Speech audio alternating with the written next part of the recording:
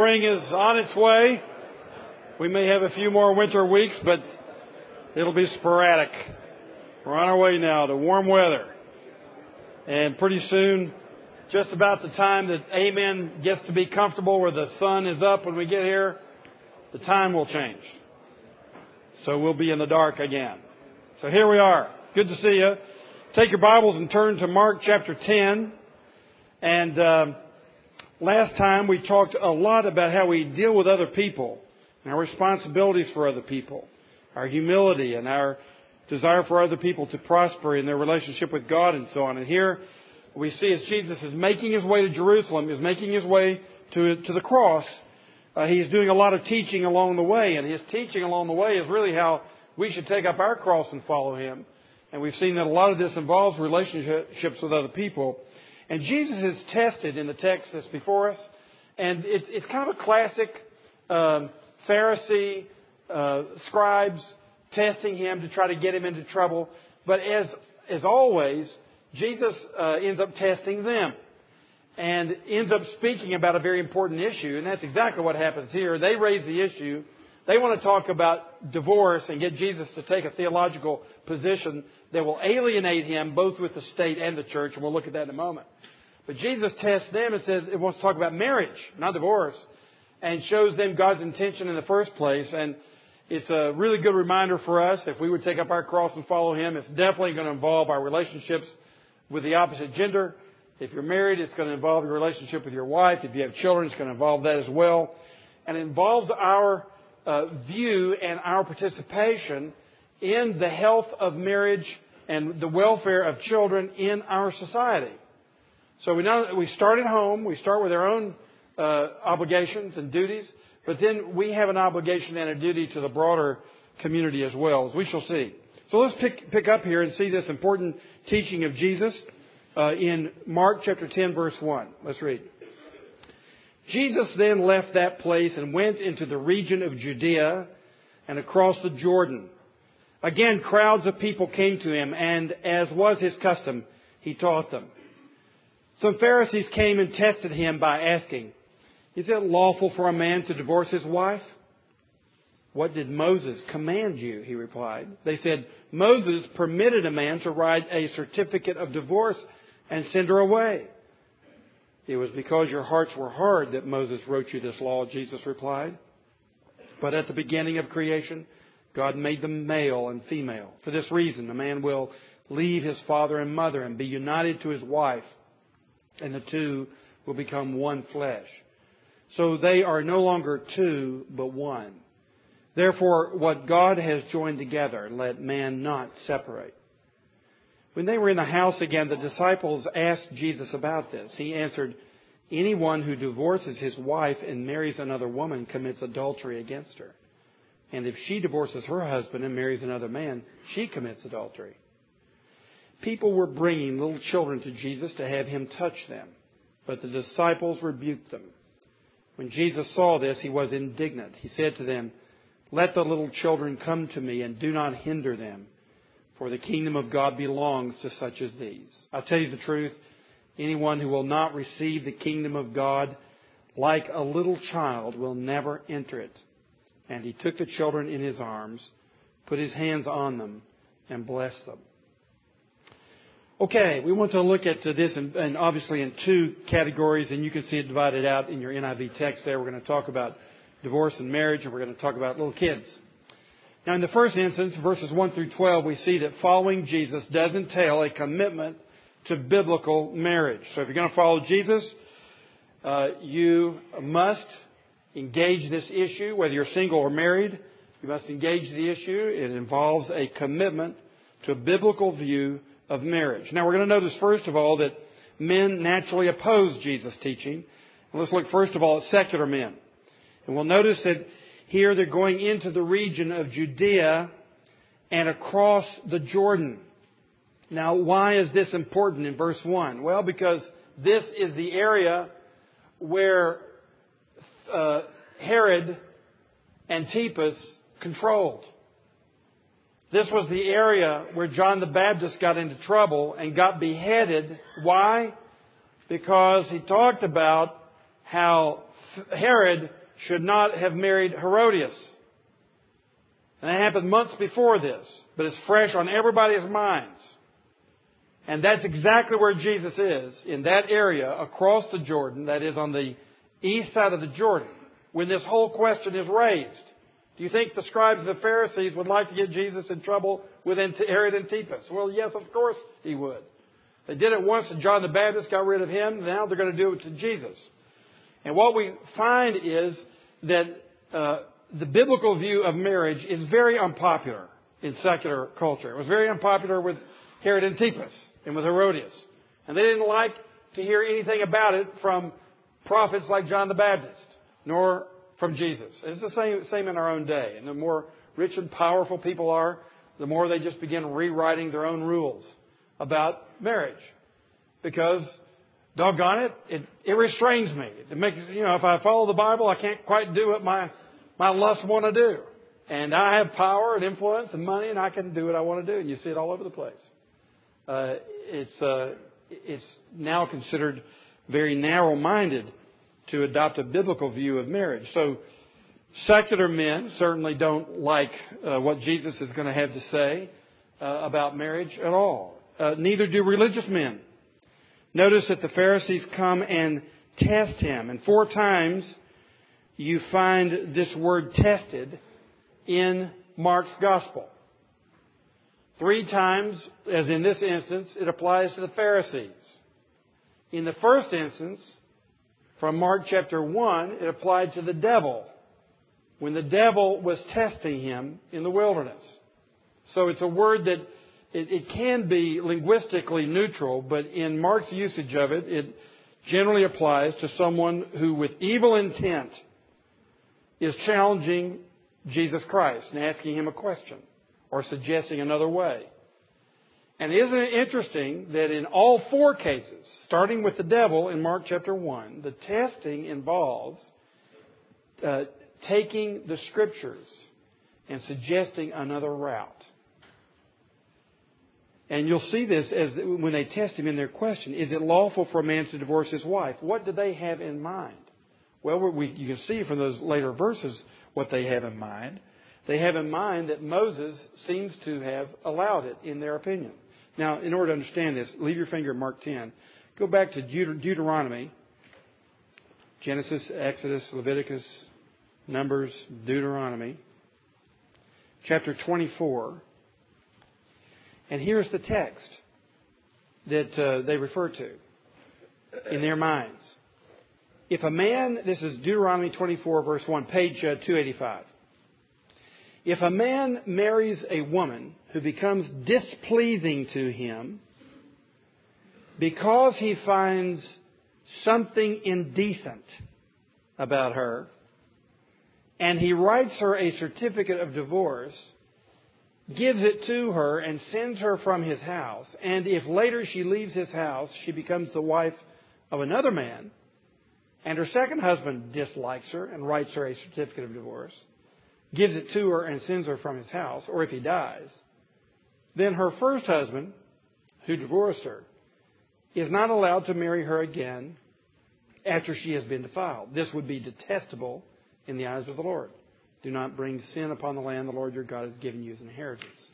Now, what the scribes and Pharisees had done through the centuries, actually, was to look at this verses 1 and 2. If she becomes displeasing to him, and this phrase, something indecent or something shameful about her. The big debate among the Pharisees was, what is this something shameful or something indecent in verse 1?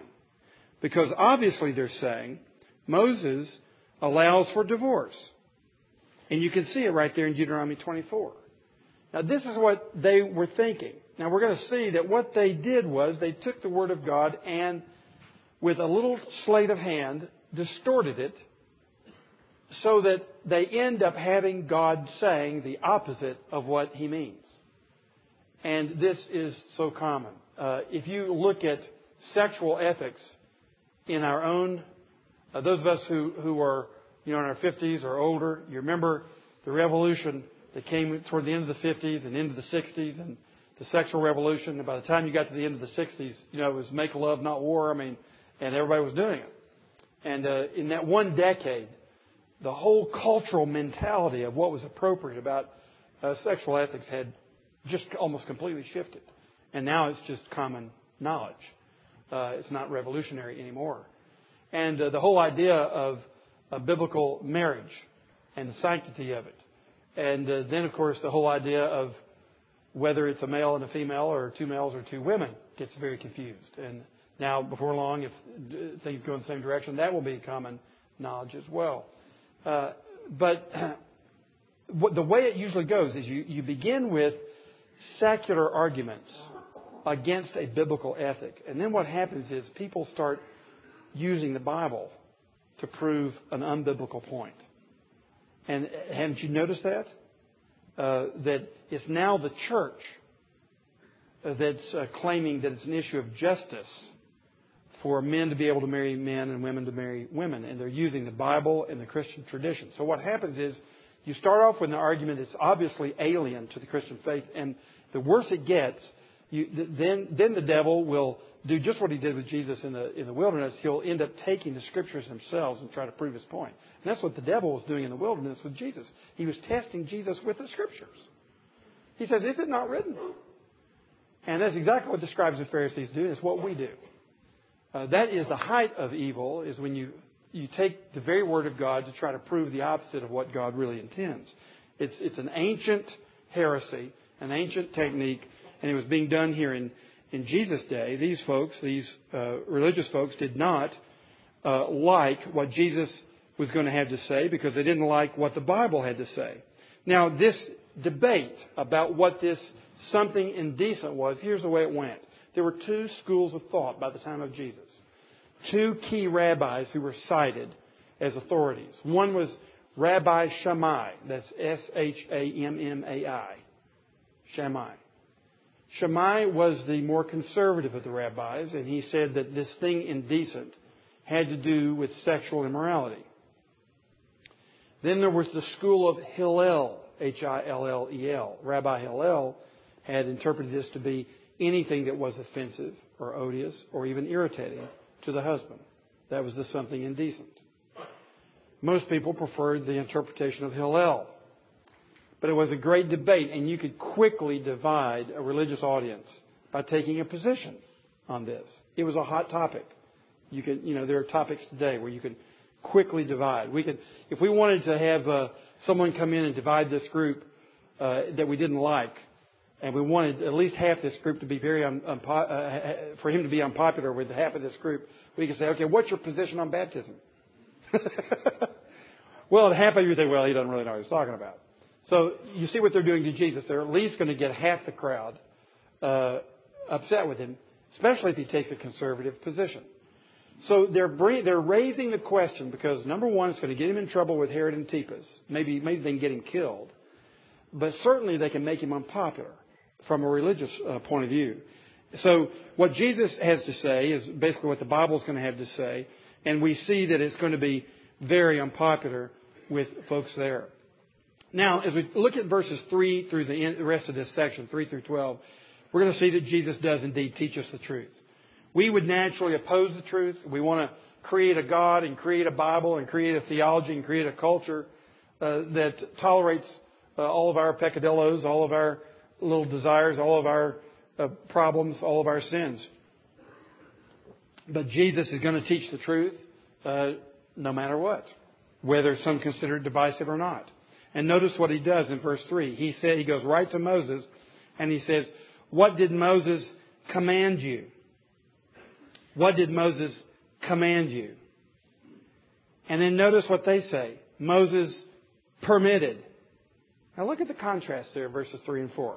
What did Moses command you? And they say Moses permitted.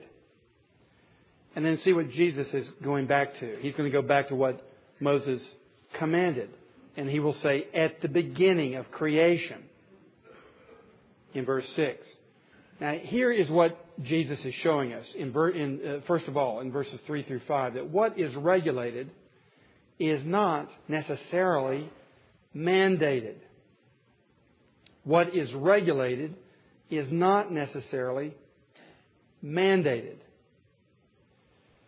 Now, Jesus is wanting to direct them to what the original intent was with Moses and what the commandment was. What they wanted to do is back up and say, yeah, but look, he permitted it. And you know what? You can find the same thing. For example, leave your finger in Mark and look at 1 Corinthians chapter 7. This is page 1851.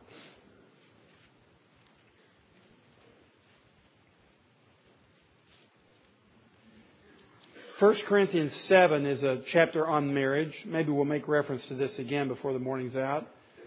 And notice here, Paul gives a command.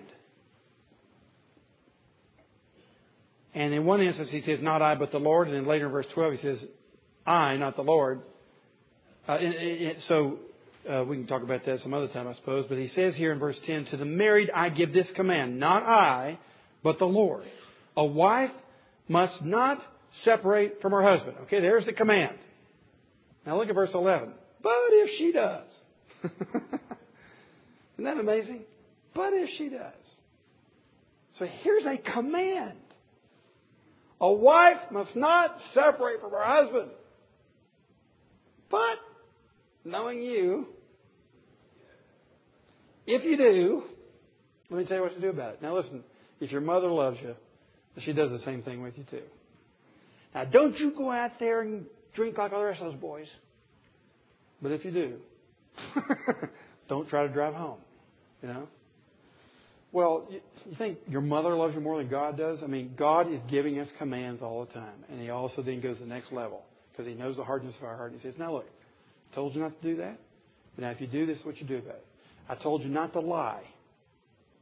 But if you do, confess your sin, make restitution, get things right.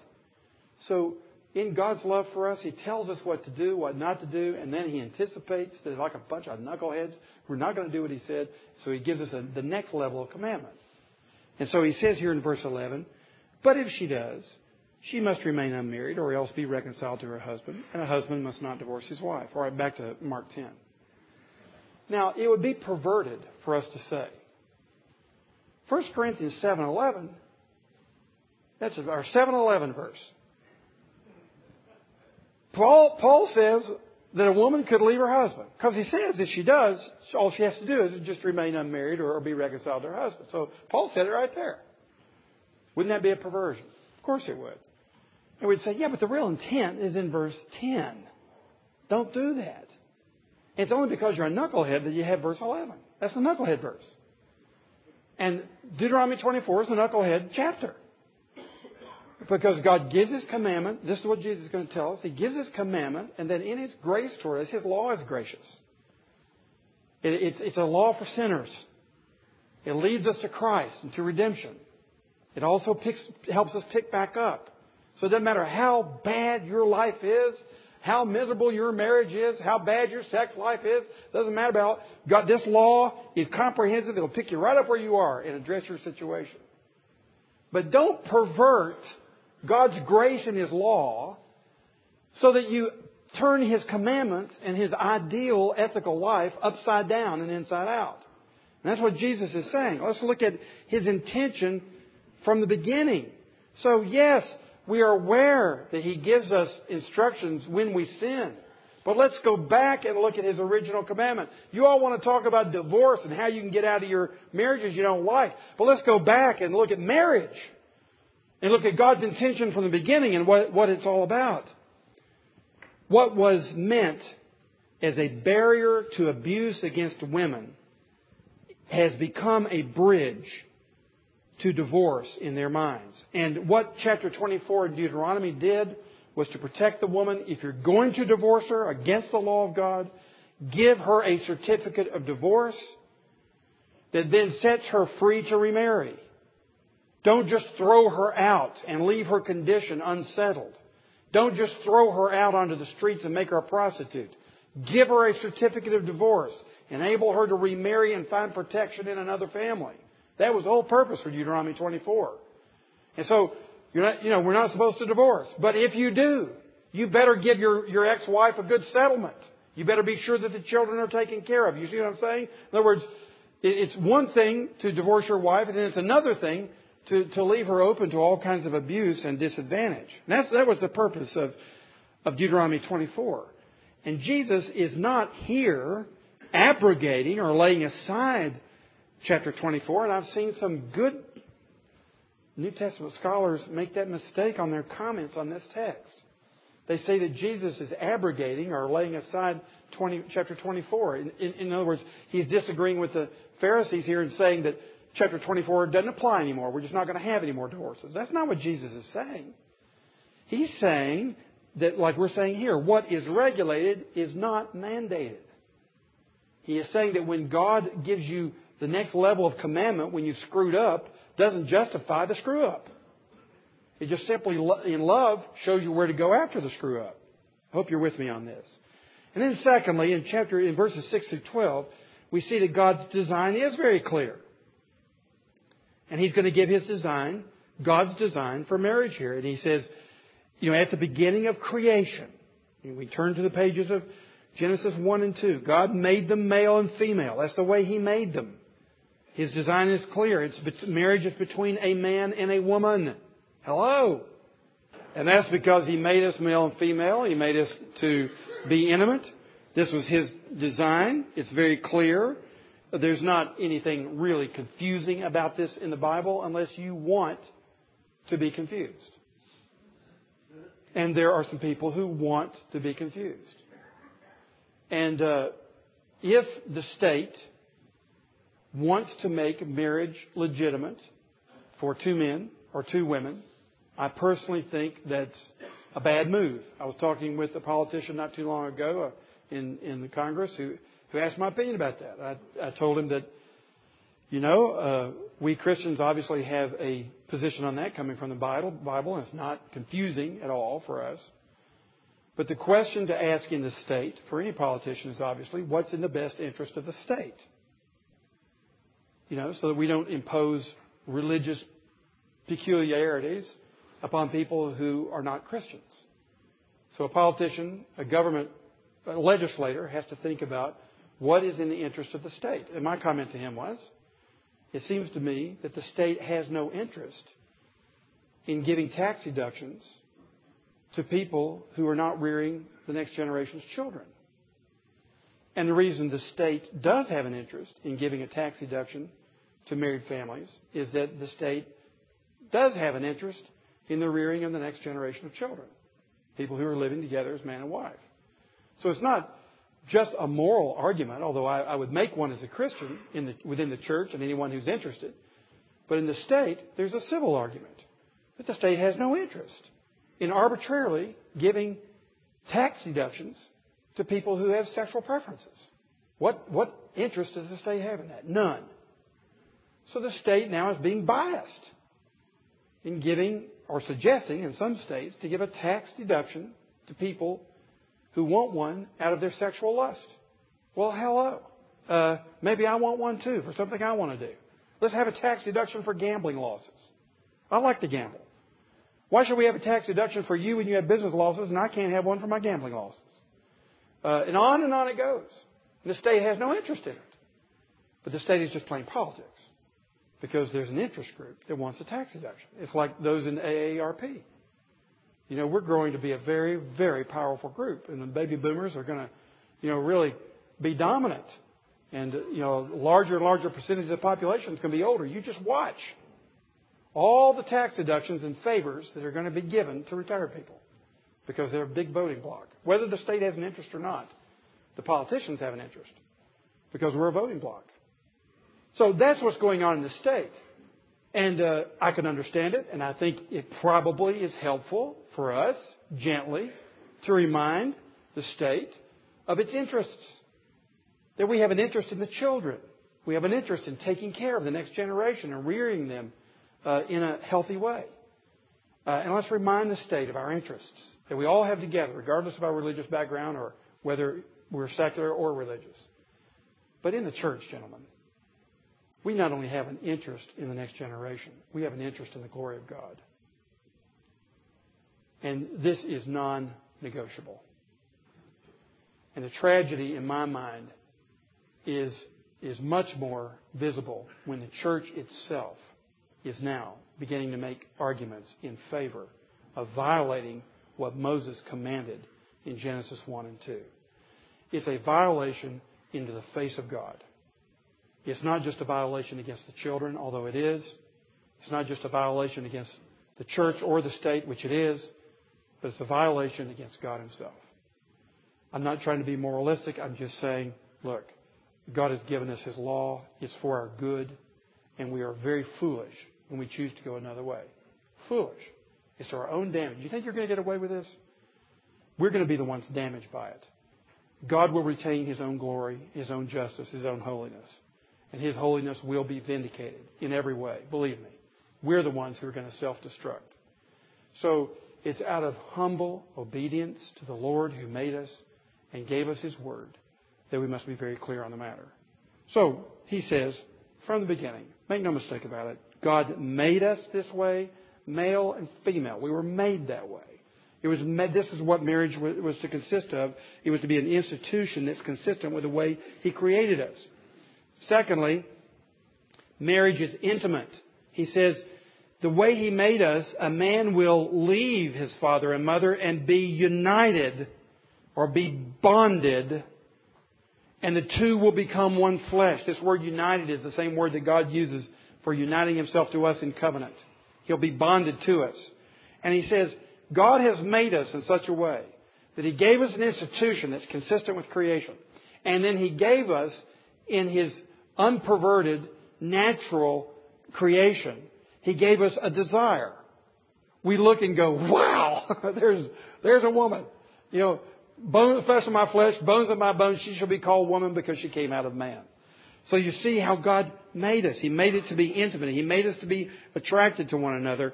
And of course we find that pretty soon the very things that attracted you in that sweet little girl that you were dating, the very same traits become a massive annoyance, don't they?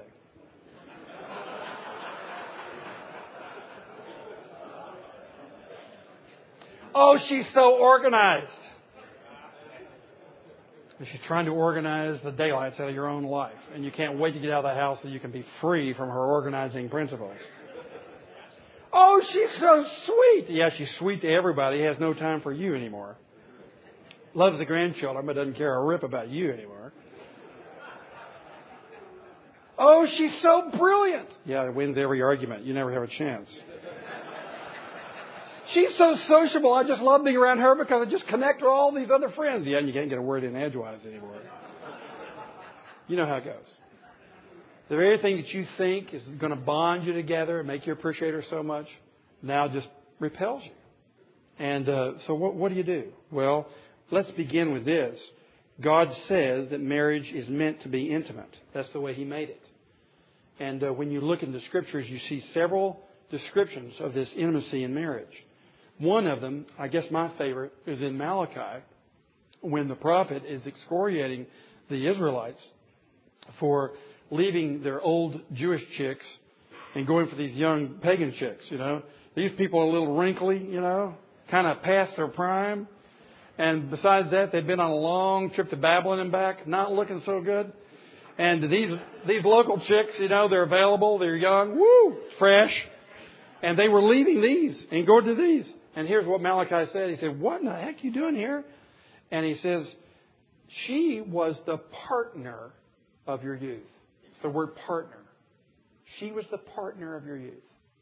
And you're going to leave your partner and go for someone who's a sexual object. And the word partner, you'll also find, it's not commonly used, but it's used a few places in the Old Testament. And it's used there in Malachi. It's also used in Proverbs with respect to marriage. But the other place it's used that's most interesting is in Daniel. I believe it's Daniel 2. When Daniel is talking about himself and his three, Shadrach, Meshach, and Abednego, and they were partners.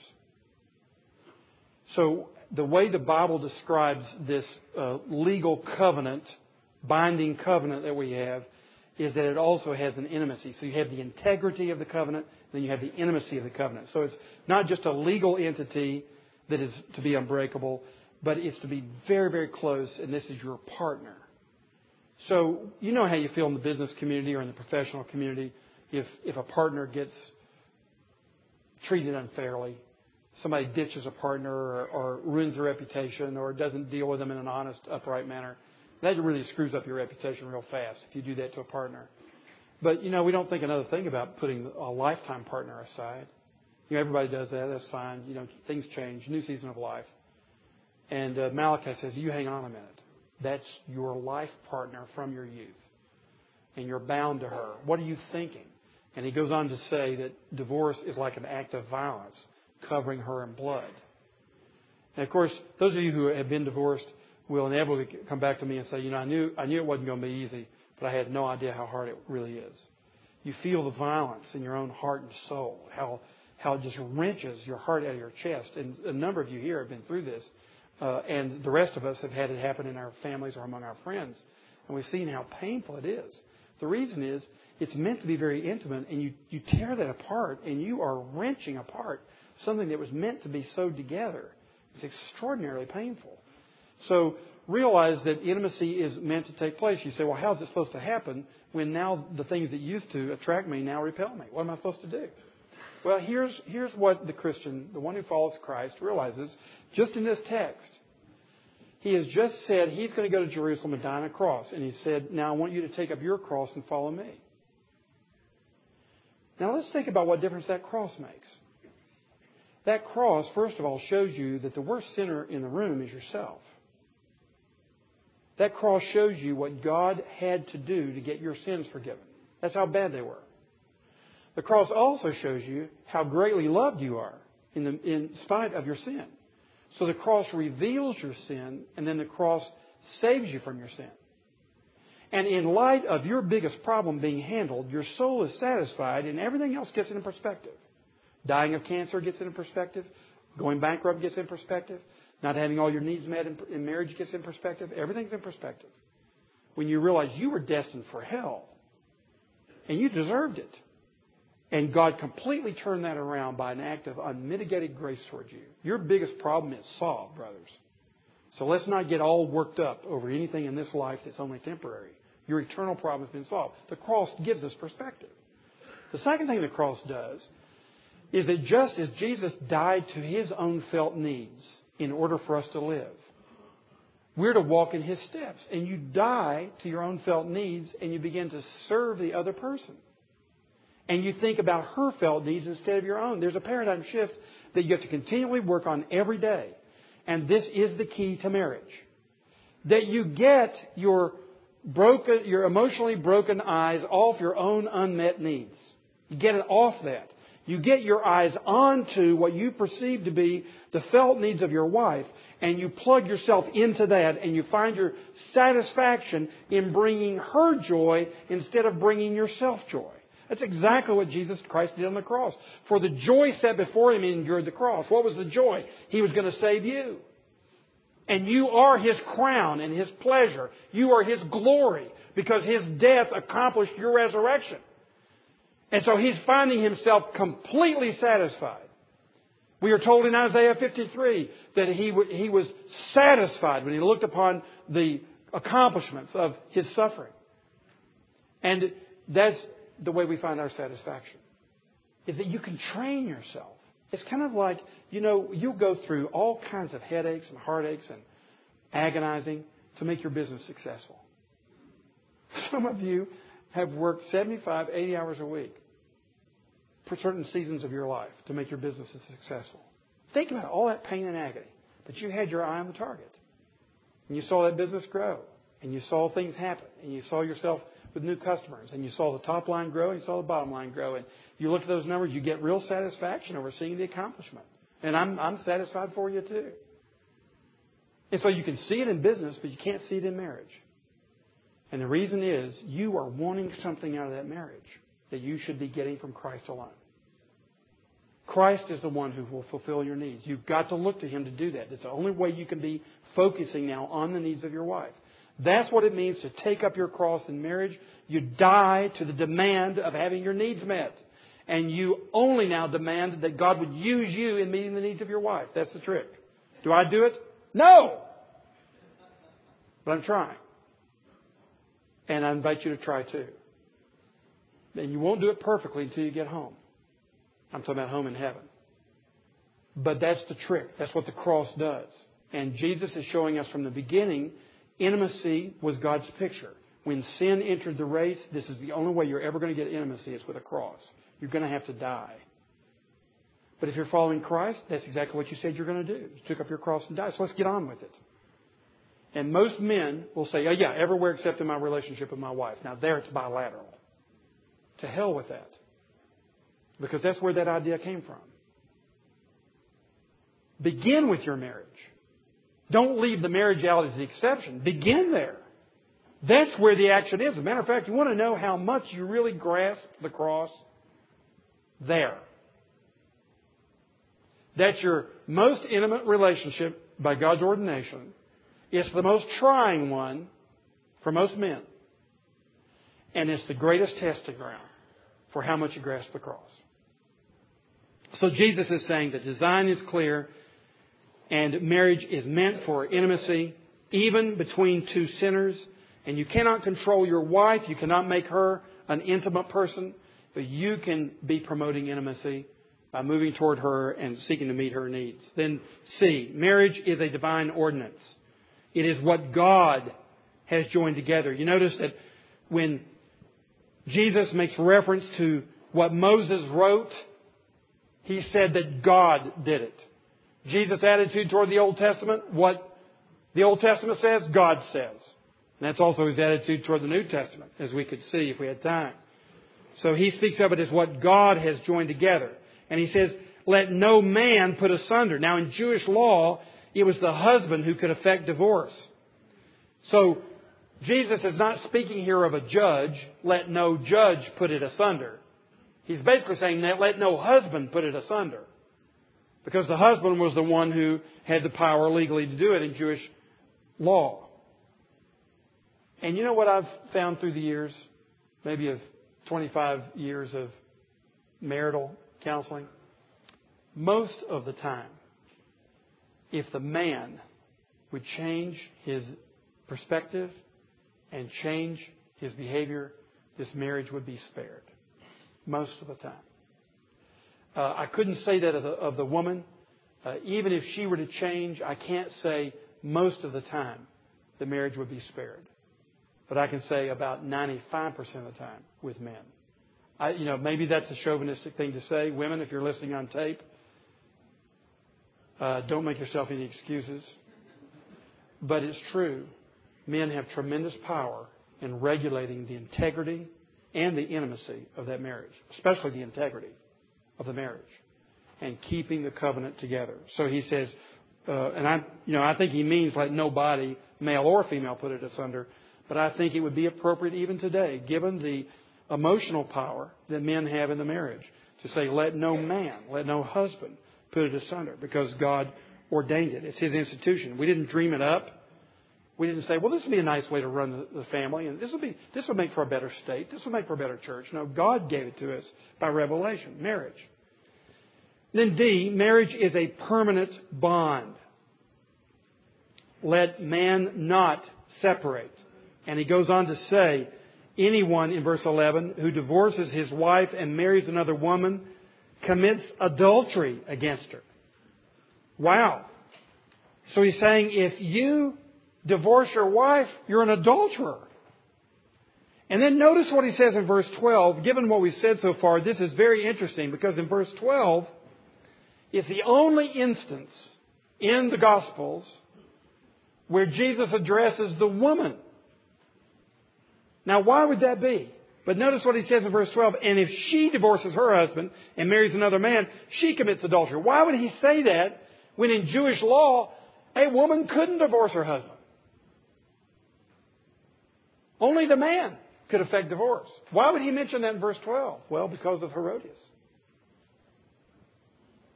Jesus is making it very clear. Let's be really clear about this.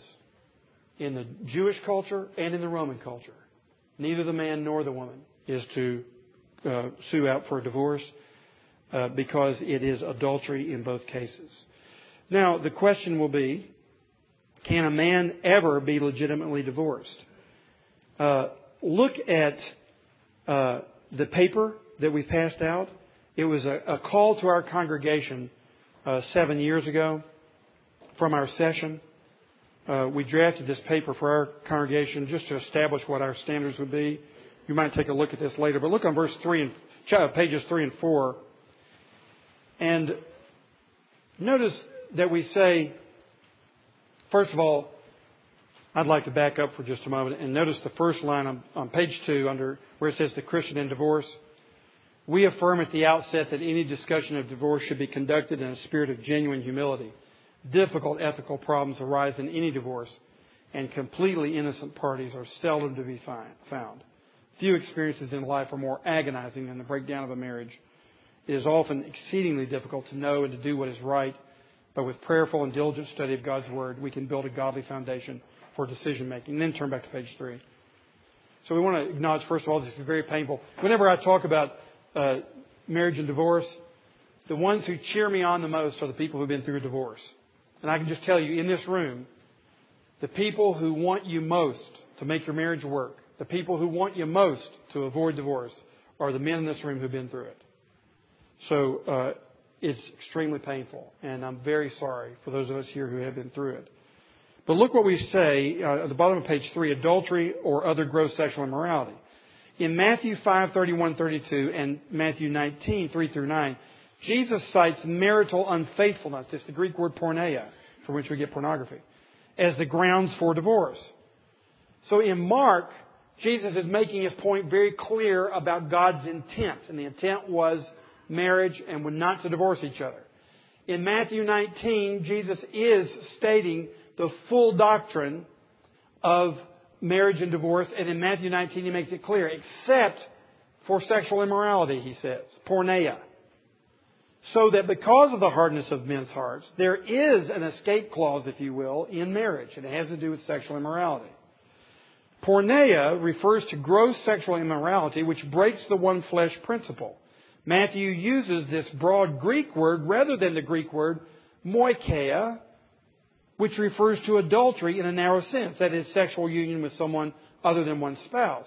We thus conclude that Jesus allowed divorce in cases of adultery in the narrow sense and gross sexual immorality that breaks the one flesh principle. You may say, what is gross sexual immorality? Well, we could have long debates about that. But it's something that breaks the one flesh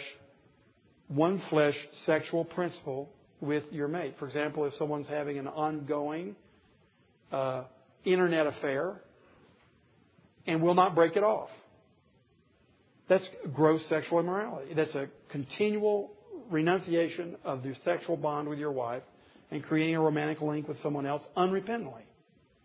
I would say, no, that's kind of out there. There are cases that are worse, like bestiality, homosexuality. That would break the one flesh principle as well. But then look at B, at the top of the page. In 1 Corinthians 7, where we just were, 12 through 15, the Scriptures cite the case of a man who becomes a Christian after marriage.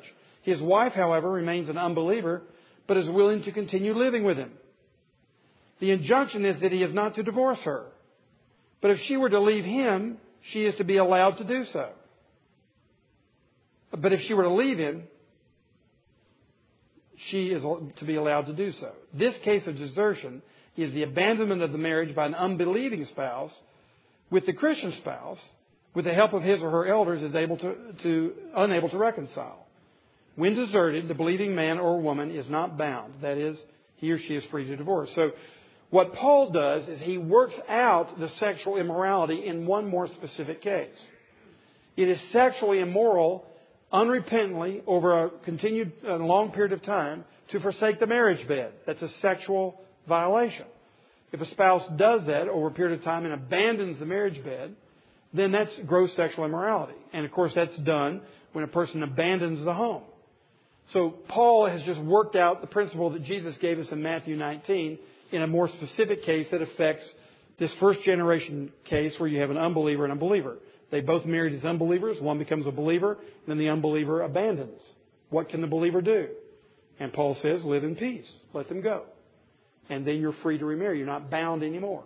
And certainly death will be another way in which the marriage bond is broken by death, and one is free to remarry. But in the case of divorce, you see there the two biblically rooted cases for divorce. That is, gross sexual immorality, specifically adultery, and secondly, irreconcilable desertion. And the Westminster Confession of Faith for Presbyterians here would also say, and you see that on the back of your paper there, this is sort of the second Presbyterian version of the chapter 24 on marriage in the Westminster Confession. We've altered some things there. But in that confession, you'll see that we are not to sue out for a divorce under our own judgment in our own case. Because when you get to that point, you are so biased and so hurt and so angry, you can't make good judgments in your own case. That's where the elders in your church, the spiritual leaders in your church, should be involved in that event, so that they can make judgments about whether there is a ground for divorce or not. You can read the rest of that paper if you'd like more details. So Jesus is saying marriage is a permanent bond. Of course, for the hardness of men's hearts, there are those two escape clauses, but it wasn't intended that way from the beginning. Now, secondly, verses 13 through 16, following Jesus also entails a commitment to children. In verse 13, men naturally oppose Jesus' teaching. Once again, you can see how we're naturally opposed to what God says about marriage. We're naturally opposed to what He says about children. We want to keep the children away. They're not that significant. We don't want to invest in them. Let the women do that. And the men wanted to keep the children away from Jesus, the great teacher. And Jesus was indignant. The only place you'll find this word about Jesus. He was indignant at His own disciples, not the Pharisees, His own disciples, the elders, the men in the church. Bring those children to me, He said. So we naturally dismiss and undervalue what God is valuing. He values the children. B, in verses 14 and 15, Jesus indignantly teaches us to love the children. Let the little children come to me. Because two things. First of all, the kingdom belongs to them. The kingdom is made up of them. And secondly, the kingdom belongs to those who receive it like a child. So we need the children in the kingdom so that we can learn how to take the kingdom. How do you enter the kingdom? As one who's completely dependent. Who trusts your Father. Completely dependent. Trusting your Father. That's the way you come into the kingdom. We've got to have the children in the kingdom to remind us with this physical sign of what it means for us to enter the kingdom. And then, thirdly, you see that Jesus blesses the children. He puts His hands on them and blesses them. And gentlemen, we have an obligation to promote the welfare of children in our society, and there are many ways in which their welfare is not being promoted. This whole pornography thing just destroys children, destroys marriages, destroys the family. Some of the laws in our society are not very helpful at all. When we look at children in Greco-Roman culture, we have letters extant that show us that a man on one occasion wrote home to his wife. This is a Roman citizen. And she was pregnant and giving birth, and he was away. And he wrote her and said, if it's a boy, welcome him into the family. If it's a girl, just put her out, to be exposed. This was common practice. Well, we're doing the same thing. 23% of our pregnancies in Shelby County end up in abortion. We just put them out. And our rate is worse than the Roman Empire when they put the kids out to expose them. So we obviously have a culture that does not promote and protect children. But having said all that, once again, just as we were talking about in marriage, we have an obligation to the state, we have an obligation to the church, but our first obligation is to our own homes, to be sure that we are modeling and living out the cross-centered life in marriage. It's also true with our children. So, for heaven's sakes, literally, do not underestimate your own children and the value and the power that you have with your own children and your own grandchildren. Dwight Morris, who's sitting back there, and a member of Amen for many years, is married to a woman who is my 8th grade girlfriend. Dwight, you snaked me. He ended up with a prize, Kathy, and we actually grew up together as kids. And her mom and dad are dear friends of mine. Her dad just died a few weeks ago, really. And Dwight had told his father-in-law just a couple of years ago, Pa, you really need to leave a testimony with your grandchildren. So his father-in-law did. And Dwight gave me this. Here's what James Markham wrote to his grandchildren. He said, "I may not be around much longer, or I may be around and not be able to let you know how I feel. I don't talk about God a lot like your Nana, but I know Him. I know with all the bad stuff I've done, the only way I'll get to heaven is with Jesus. I know that because He died for me. Someday I'll be in heaven. I need to let you know that. I'm proud of how you talk about your religion and God. I'm shy about talking about my religion, but I want you to know I believe in Jesus is the reason I'm going to heaven. I love you, Pa." Just a real simple thing. Let your grandchildren know where you stand. Let your children know where you stand. And then live it out. And pass on a legacy that's more than what you can give them with a big bank account. Pass on a legacy of faith to your children. Let them know where you stand. Let them know what you believe. Let them know what you care about. Let them know how important you think they are. Bring the little children to me. Do not forbid them, for such is the kingdom of God. Do not keep your children away from intimacy with you. Do not keep them away from knowing your heart. Bring them close to you and into your life. Let them see what you believe and feel. Share your heart with them. And you will be nurturing the children for the next generation. Let's pray. Father, we thank you so much for your word. We thank you so much for your love for us. And we know that in your law, it is all written for our welfare, for us to enjoy you and enjoy your creation, enjoy one another, enjoy life. Help us to embrace what is good for us. Help us to embrace what is glorifying to you. We especially pray for this area of marriage and children. And God, would you especially renew our knowledge of your forgiveness for all the sins we have committed. For those who have been divorced and know that they contributed to it. For those of us who have remained married but who have given our wives many reasons to want to divorce us. Lord, help us all in the midst of our own sin and failure, every one of us, to know how much you love us and how you have completely forgiven us in Christ. And no matter what our status is today, help us to remember that you pick us up right where we are. And you will show us the way. And you will make us useful in life as we walk with you and take up our cross and follow you. So, Lord, encourage us today and send us out as men who will be a blessing to the women who are around us today, especially our wives, and to the children wherever we see them. We ask this in Jesus' name. Amen.